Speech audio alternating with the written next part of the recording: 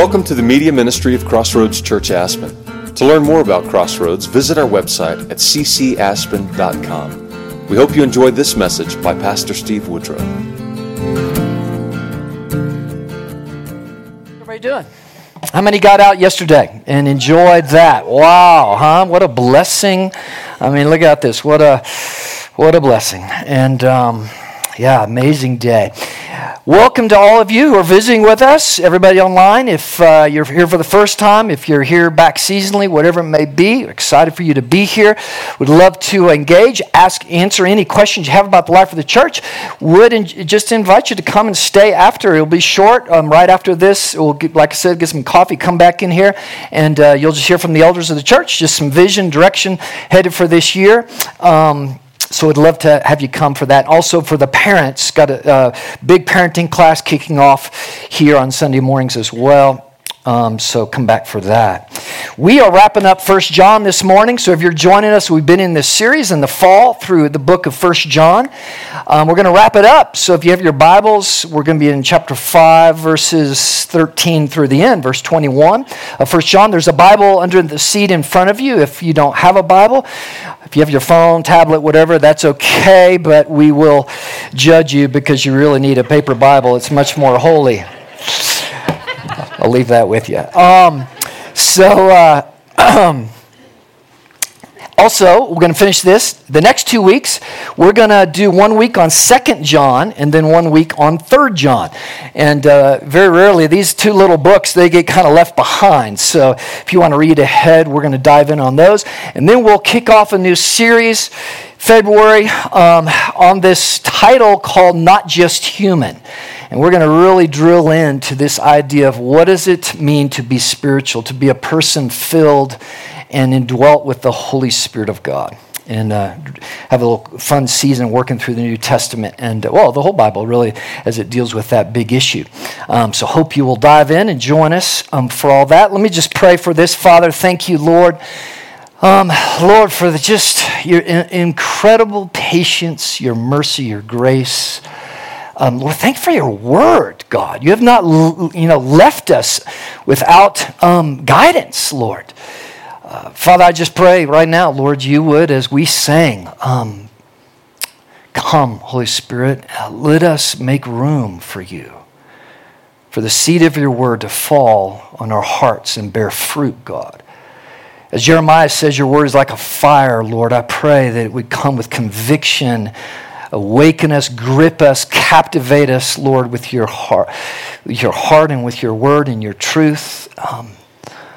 Father, if your Spirit doesn't come in the midst of this, Lord, we're just having a lecture. We're just having an intellectual time. We need your Spirit to come in power and bring this truth alive in us as individuals, as a church.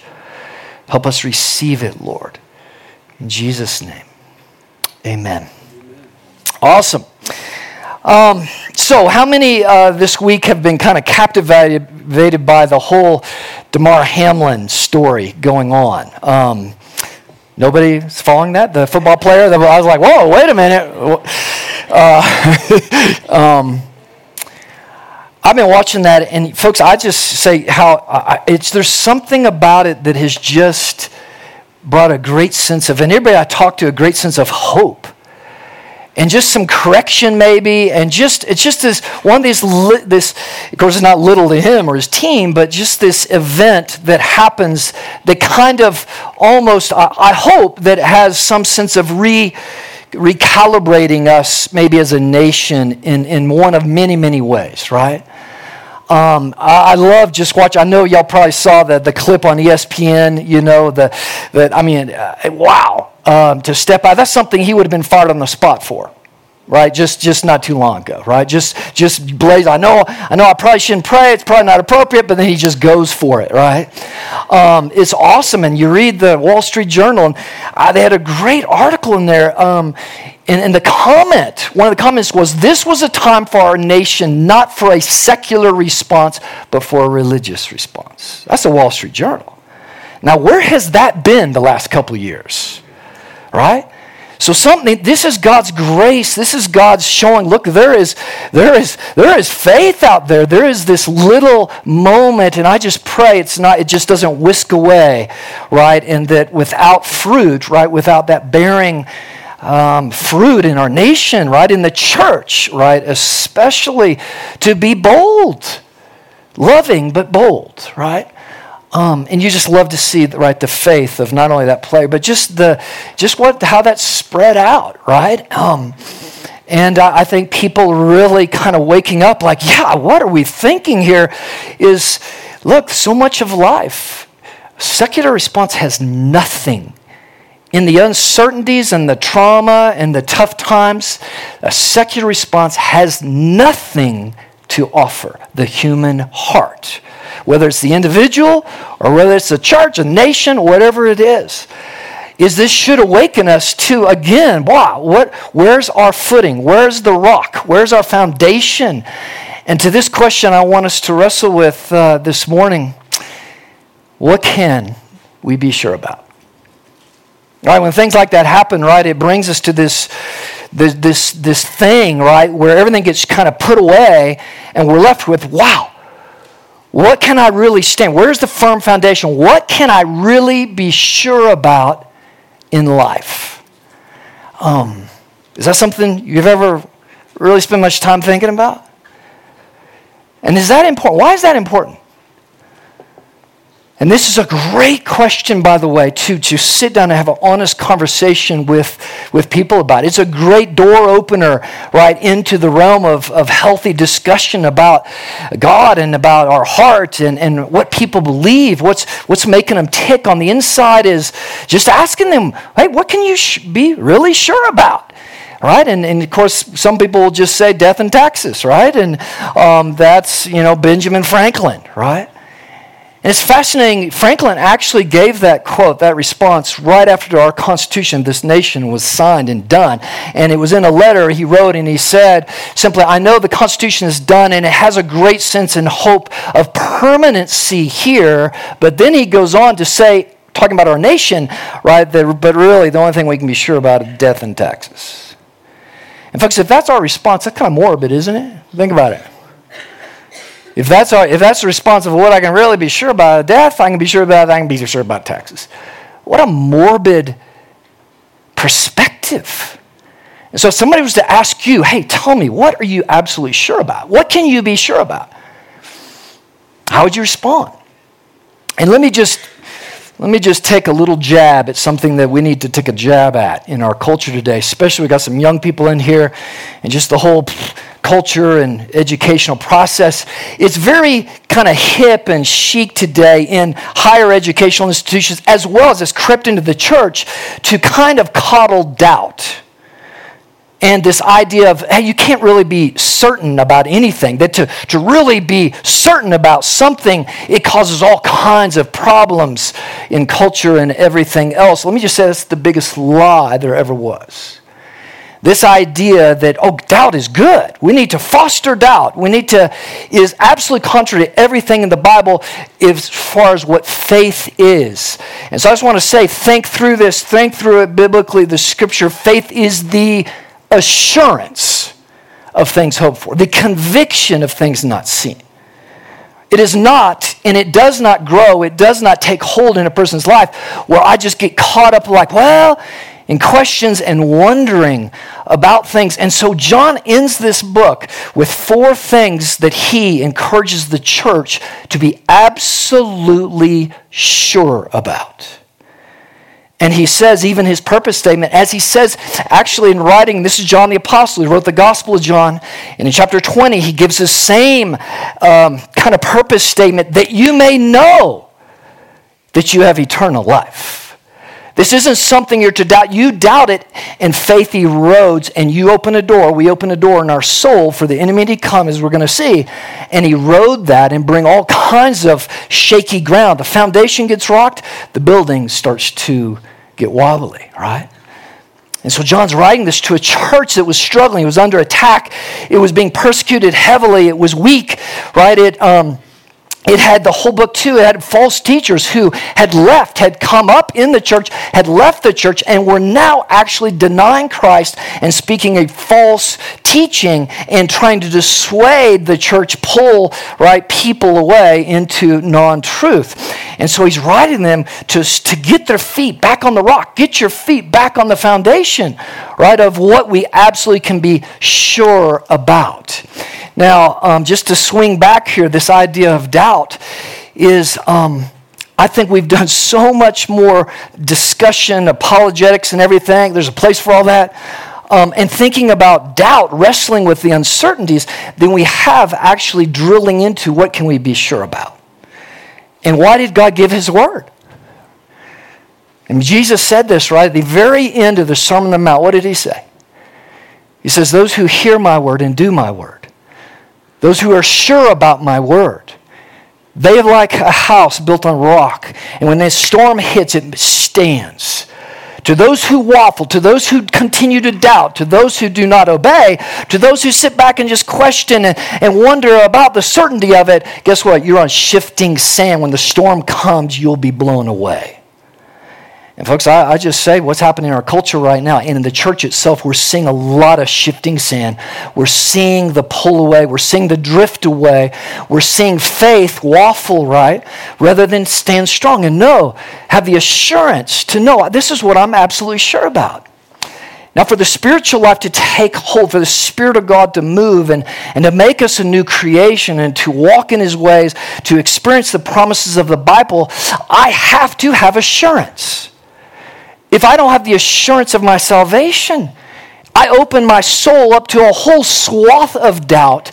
And you know what? I never get going.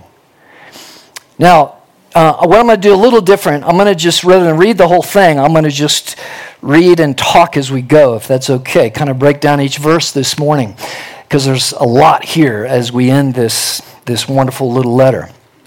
And he says this, verse 13, I write these things to you who believe in the name of the Son of God, that you may know that you have eternal life. He's writing to the church. He's writing to those who have faith. He's writing to those who believe in Jesus. But he's writing with the purpose that you may know you have eternal life, that you would not be drift here and there by false teachers, by what happens in the world, by persecution, by, just go down the list of things, the attack of the idols, we'll get to that in a minute, the distractions of the world, and on and on and on, that you may know, that your feet may be firmly planted on the rock of truth, the Word of God, and you may not be blown away, when these things come. And so there is this, right here in verse 13, we see that there is this possibility, and it's probably all Christians experience at some point, is to doubt, It's because we have the flesh still alive in us, and selfishness and everything else, and spiritual warfare. We could go down a whole bunch of reasons, but we believe, but we don't have the assurance of our salvation. And John's writing this to assure the church. Church, I'm writing that you may know, you may be assured of eternal life, that you have been redeemed, that you have life with Jesus forever and ever and ever. And as we're going to see here a little further, that no one can snatch you out of his hands. That you are secure in him. Now, why is that important? Why is the assurance of salvation? That would be the first thing that John talks about. Why is the assurance of salvation important? Why is it important that you know that you're saved? That you don't just, still wrestling with this. Right. Is it over and over again? It says, so we're not a ship that's just tossed to and fro. Folks, I commend to you, what's the state of faith, Christian faith in the church in America today? And we could go back here just a few years and look, I think this is God trying to be a strong message to us. Is your faith strong? Because the storm's coming, that much we know. And all these little storms are to strengthen us, or to our gracious movements. Even like the thing with Damar Hamlin, that is a gracious move of God. A powerful thing that God allowed to happen, right, to get the attention of a secular culture that is denying and putting into law clear laws that contradict God's word and are abomination to his holiness. He is graciously still giving these little windows. People, I'm here. Your answer is not in your own mind, not in your own ways. Right? Amen. To know who he is. And we talk about just the importance of identity, right? And knowing who we are in Christ. Folks, if I'm not sure about something, it is impossible to have hope. Now, I just want this to sink in. The idea of assurance is integral to faith and to hope and to love. Without assurance of who God is, what he's done for us, and my own salvation, there is no hope. Hope's meaningless. And so people talk about hope all the time, and all that is, and I worry that even in the church, it often is just this very fleshly enthusiasm, because some people are just naturally positive people, right? But what good is just being positive or just being enthusiastic? Is there anything behind it? Is there a foundation to define what that hope is actually in? Hope is meaningless without assurance, without certainty. And this is exactly what the scripture talks about what faith is. And this is a gift, Ephesians 2, to you, being given to you by the Holy Spirit, that you have faith, that your spirit has been awakened by the Holy Spirit inside your soul. You now can have eyes, right, to see and to have hope, right, because of what God has done for your soul and what he's done on the cross through the resurrection and everything else. So we can have hope. And without it, why is this important? Is faith cannot reside, right, where and grow, let's foster in a place of doubt. It will not. Contrary to what so many, even I'm going to say Christian teachers, right, who dabble in faith, talk more about doubt than they do, and questions, and the importance of talking about, and embracing doubt and everything. Folks, that will erode your faith. The scripture says, set your mind on things above. Scripture says, right, deny yourself. Scripture says, set your heart in the promises of God, right? And what he said, build up one another's faith. When we're gathered together, we're here, right, to build each other up, to engage each other, get our minds off the things of the world and on him. It's a constant, because the battles we're going to see is to try to crush our faith, try to attack that foundation. And if somebody's insecure in who they are in Christ, remember, John's writing to believers. If I'm insecure about who I am in him, where my foundation is I'm susceptible to the winds of culture. And we're ultimately going to see the worst case scenario of where that heads here in just a second.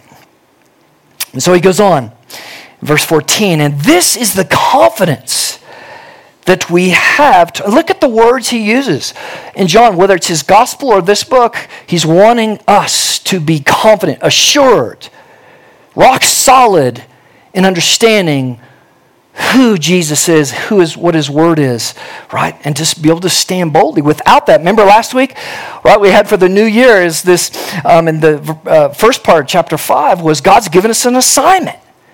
And that assignment is to overcome the world. That's a big one. How you going to do that? To overcome the world. And we're to wake up every morning. First thoughts, Lord, I'm on assignment with you. You've redeemed me. You've brought an eternal life to me. You've filled me with your Holy Spirit. You've given me your power to help me overcome the lust of the eyes, the desires of the flesh, the pride of life, all the things in the world, right? The temptation of the enemy, everything else. To be on assignment for you, God. To overcome the world. That's your assignment, church. It's my assignment. To overcome the world. How am I going to do that? Well, I can tell you right now, the enemy, so his attack is always subversive, right? It is to start to crumble assurance. Because when assurance crumbles, there is no strength. And this is why John is writing, church, build yourself up. Without an assurance of your salvation, without the assurance of faith, a growing sense of faith, faith can't grow And there is no spiritual strengthening and maturity into the next things we can be sure about, which is the next one, is the assurance of answered prayers. So all these connect together, right? John's weaving them together. I'm just scratching the surface this morning. It begins with the assurance of salvation. From there, right, is that my salvation is that God loves me. And he wants a relationship with me, not some just robot thing. He wants to hear from me. He wants to hear from you. He wants dialogue, fellowship, intimacy, presence with you. He wants to speak to you. He wants to answer your prayers. Listen to what John says here. And this is the confidence that we have towards him. That if we ask anything according to his will, he hears us. And if we know, and the other eye of just this word that John uses for know is the assurance of something, not something debatable. By faith, I take this, I know it. Right? So something deeply beyond my intellect, as the scripture speaks about, when faith and intellect and everything all comes together, faith is brought alive. The new creation, the new identity comes alive. That you may know that he hears us, and whatever we ask, we know that we have the requests we have asked of him. What happens when you know that God has answered your prayers? What happens? Man, do you absolutely know in your life, can you give testimony of God's answered prayer in your life? Yes. Everybody? Yes, Lord, yes. I hope so. If you know, let me just say, if you know, and this is really important, if you say you're a follower of Jesus, and you this morning have a struggle with, man, I can't remember, and not able to give testimony of God's answered prayer in your life, I hope you take that as a big wake-up call this morning. Press into him. Let faith rise. He wants to hear from you, and he wants to engage and answer our prayers. Now, what does it say? The key here, though, this kind of throws this little thing at us. If we ask according to his will, we have the assurance that he will answer that prayer. Folks, all of prayer, this is really important. The whole Christian life, Jesus says, you're going to come follow me, you've got to deny yourself. Pick up your cross, follow me daily. All of prayer is bringing myself into the presence of God and lining myself up, every bit of me, my mind, my intellect, my emotion, my feelings, my will, submitted to the presence of God. Lord, you speak, you inform me. Holy Spirit, you inform my being. Fill me up, God. Fill me up. And it's learning to pray the Word of God, the things, obviously, if they're in the Word, we know it's His will, and to line up with those things. But what I, just as a catch for all of us, is to really evaluate our prayer life. How much of my prayer life is just a checklist of things that I need and that I'm begging God for to move, versus how much of my prayer life is setting myself, all of my being, how I'm feeling, decisions I need to make, my will, right, my intellect, how I think about things, and just resting and letting the Spirit of God speak to me. And prayer, folks, ultimately is about us being in the presence of God and lining up with His heart and His mind and His will. It is not, I believe the American way here is somehow it subtly got into this that really God's like a gumball machine. I do a little prayer time, I put it in, chick, chick, I get the little gumball, I get my request from God. That is nowhere, right, within in the Scriptures. It first and foremost is to enjoy His presence. He wants to enjoy our presence with Him, and it is to line everything. And when I get to that point, like Romans 8 says, we don't know how to pray as we ought to. The Holy Spirit is a part of this process. We have to learn how to pray. And that is the place, folks, where we get strengthened. That is where we can line up with God. Then all of my checklists of prayers and things I need that I'm asking for is now I'm able to bring them to God with a new sense of what? Knowing His will. Knowing His heart. Now those requests come more powerfully right before God, and we're going to see this exchange. And there's so much more we could say. So why is this? Why is the assurance of answered prayer important, folks? Why is it important for you to know that God hears you and that God will answer you? Why is that important? Yeah, where's your faith? Without that, folks, then the whole thing's a lie. Everything the Christian church speaks about, that we're about relationship, not religion. We're about knowing God, hearing God, delighting in Him, hearing His voice. It all's a lie. If we do not experience in a very intimate, powerful way God's answers, learning to have His will, His desires speak to us, right? And to see when we pray and we line up with Him, we see fruit. Now He applies this. Now, this is really important. Listen to this. Remember, all of John's language, he's the lover, he's the disciple of love, like over and over again. How many times is he going to say, church, love one another? Don't worry about loving people out there. That'll come, because if you can't do it here, it doesn't matter what social justice, it doesn't matter how many good works you do out there. If you don't learn how to love one another here, the church is not the church, and my power will not. It will be completely misled what happens out there. And we've got it backwards. We put a priority out there before we've got the house straight. Love one another. And we've talked about in this whole series, right? Before you come to church, change the whole idea of church. Lord, who do you have for me to love today? Who can I practically love before I leave? Who can I engage with? I'm available, God. Show me how to love one another, right? In the church. And so he goes on. Look at this. Verse 16.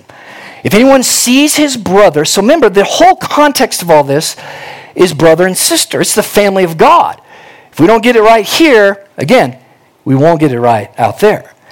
And he says, okay, brothers and sisters, if you see your brother committing a sin, not leading to death, we'll talk about what that means in a second, he shall ask, and God will give him life. To those who commit sins that do not lead to death, there is sin that leads to death. I do not say that one should pray for that. All wrongdoing is sin, but there is sin that does not lead to death. Woo! So here John goes. Throw some big stuff there, right? All right, we're going to try in a very short period of time. Break this down. The main point I want to show here is how John applies this. To love one another. What do we do most of the time when we see a brother or sister sinning? What's our first response usually? Hey, can you believe what such and such is doing? Man, did you hear what they did?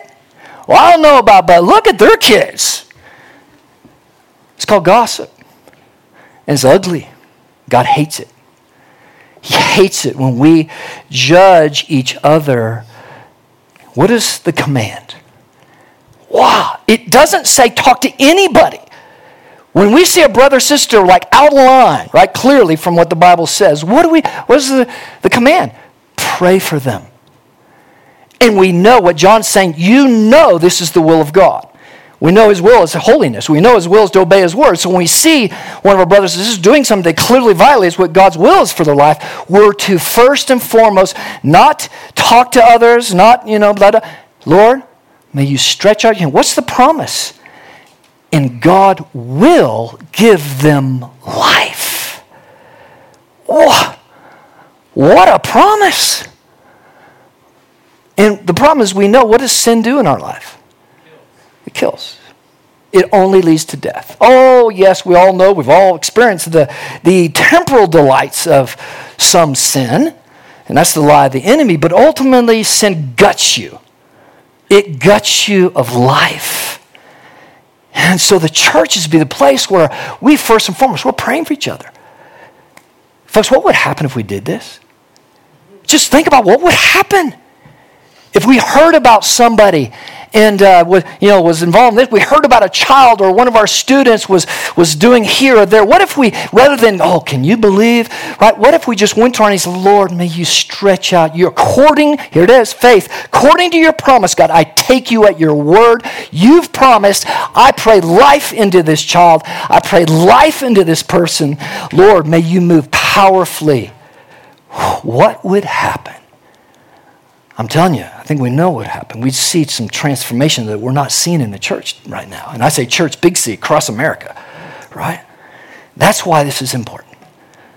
And that's a great place to start at many, many fronts. Now, real quickly, let me deal with this sin unto death, what this is all about, okay? And that leads us actually into this next assurance of spiritual growth. And so, why does John, what's this sin unto death? Again, I could take you through the comment throughout church history, all the different beliefs. But ultimately, what is John fighting against in this? Who is he warning the church against? These were a special group of people, and this is nothing new under the sun. It's happening right now in America in a big way. It's people who say they were believers, they were part of the church for however long in their life, many of them very gifted teachers specifically, and they left the church. They slowly drifted from the church, but they didn't just drift into secular life, is that they actually moved into false teaching. They started denying Christ or denying some of the fundamentals. It begins, by the way, with denying this is the Word of God with authority.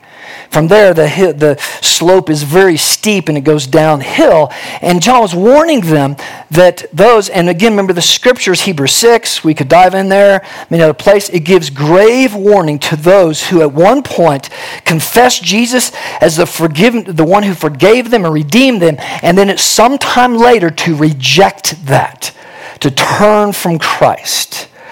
The technical terminology is apostasy.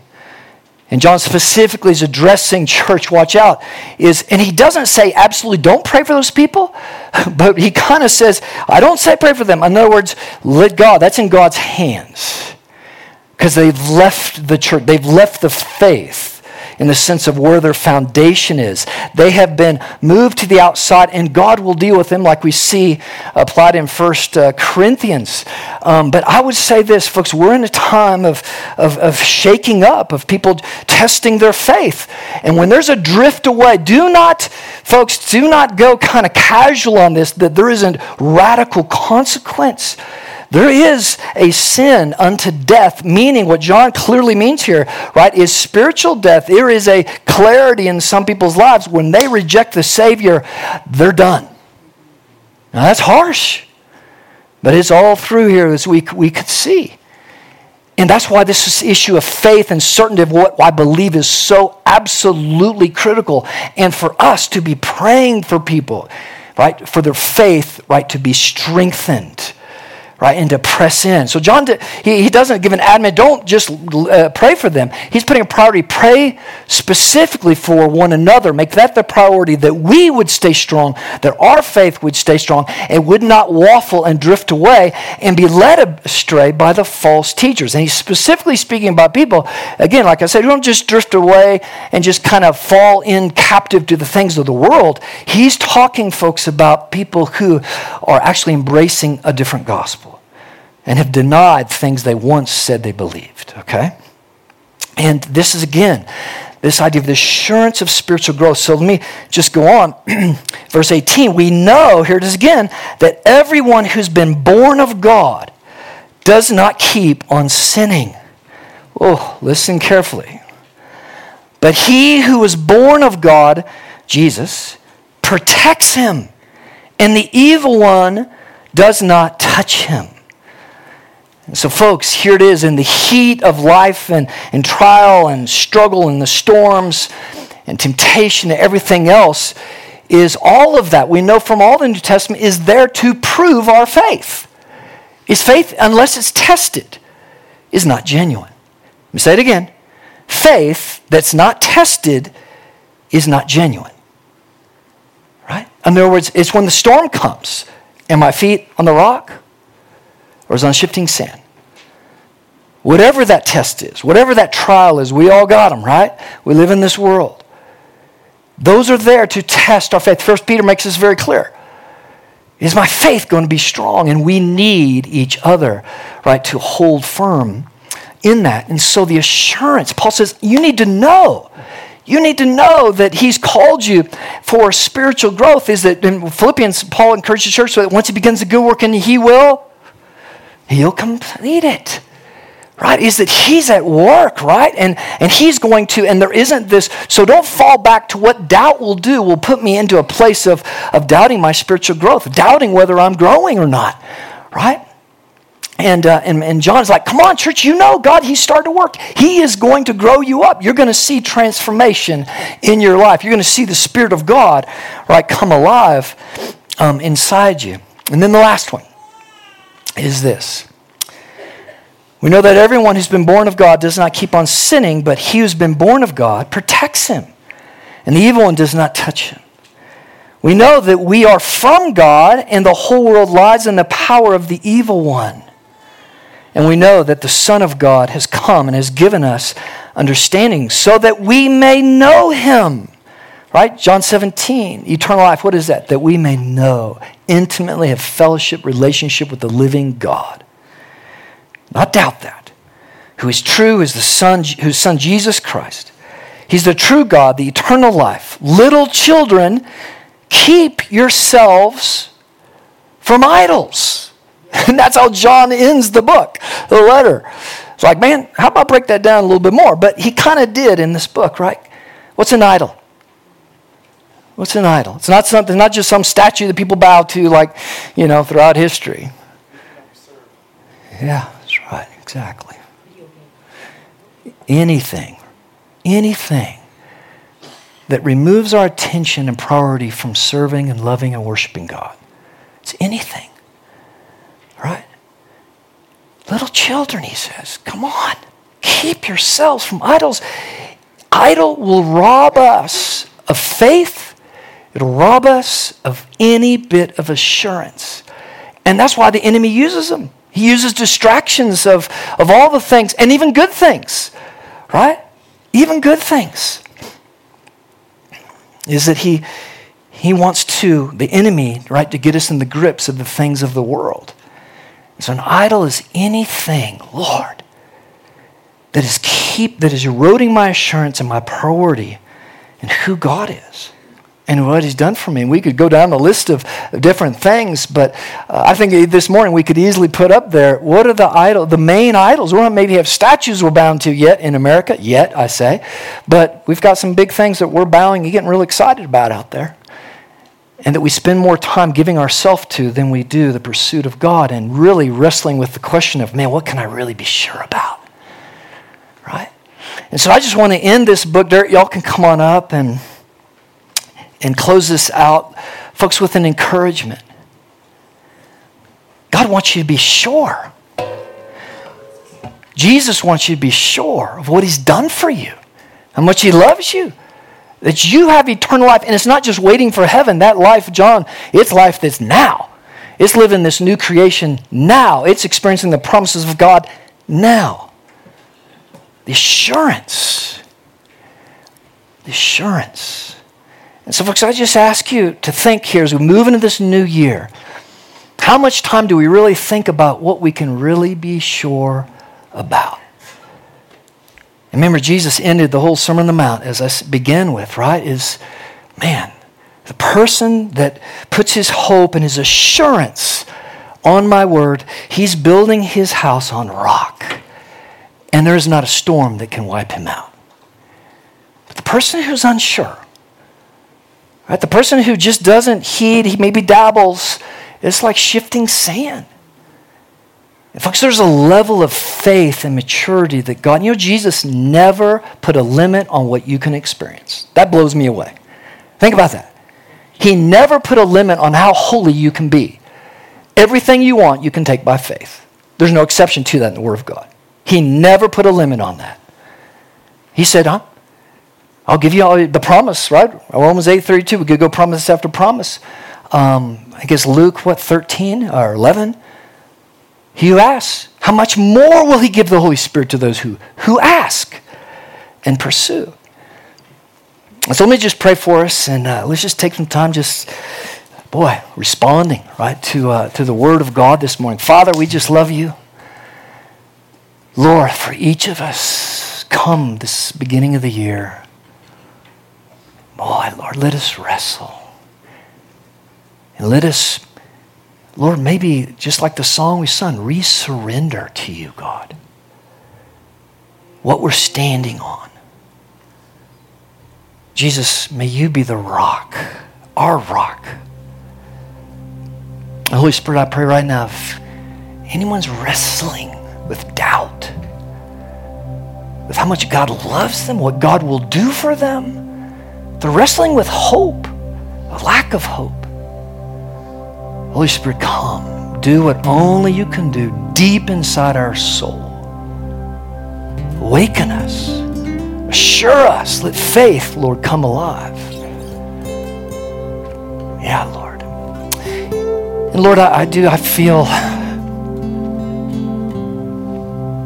led, Lord, this morning to pray, Lord, for anyone in here or anyone who's connected to someone in here, this church family. Father, I pray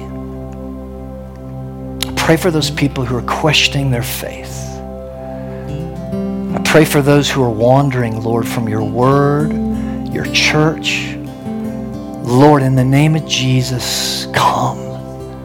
Draw them back in. Bring them back home, Father. Bring them back home into your house. In Jesus' name, Lord.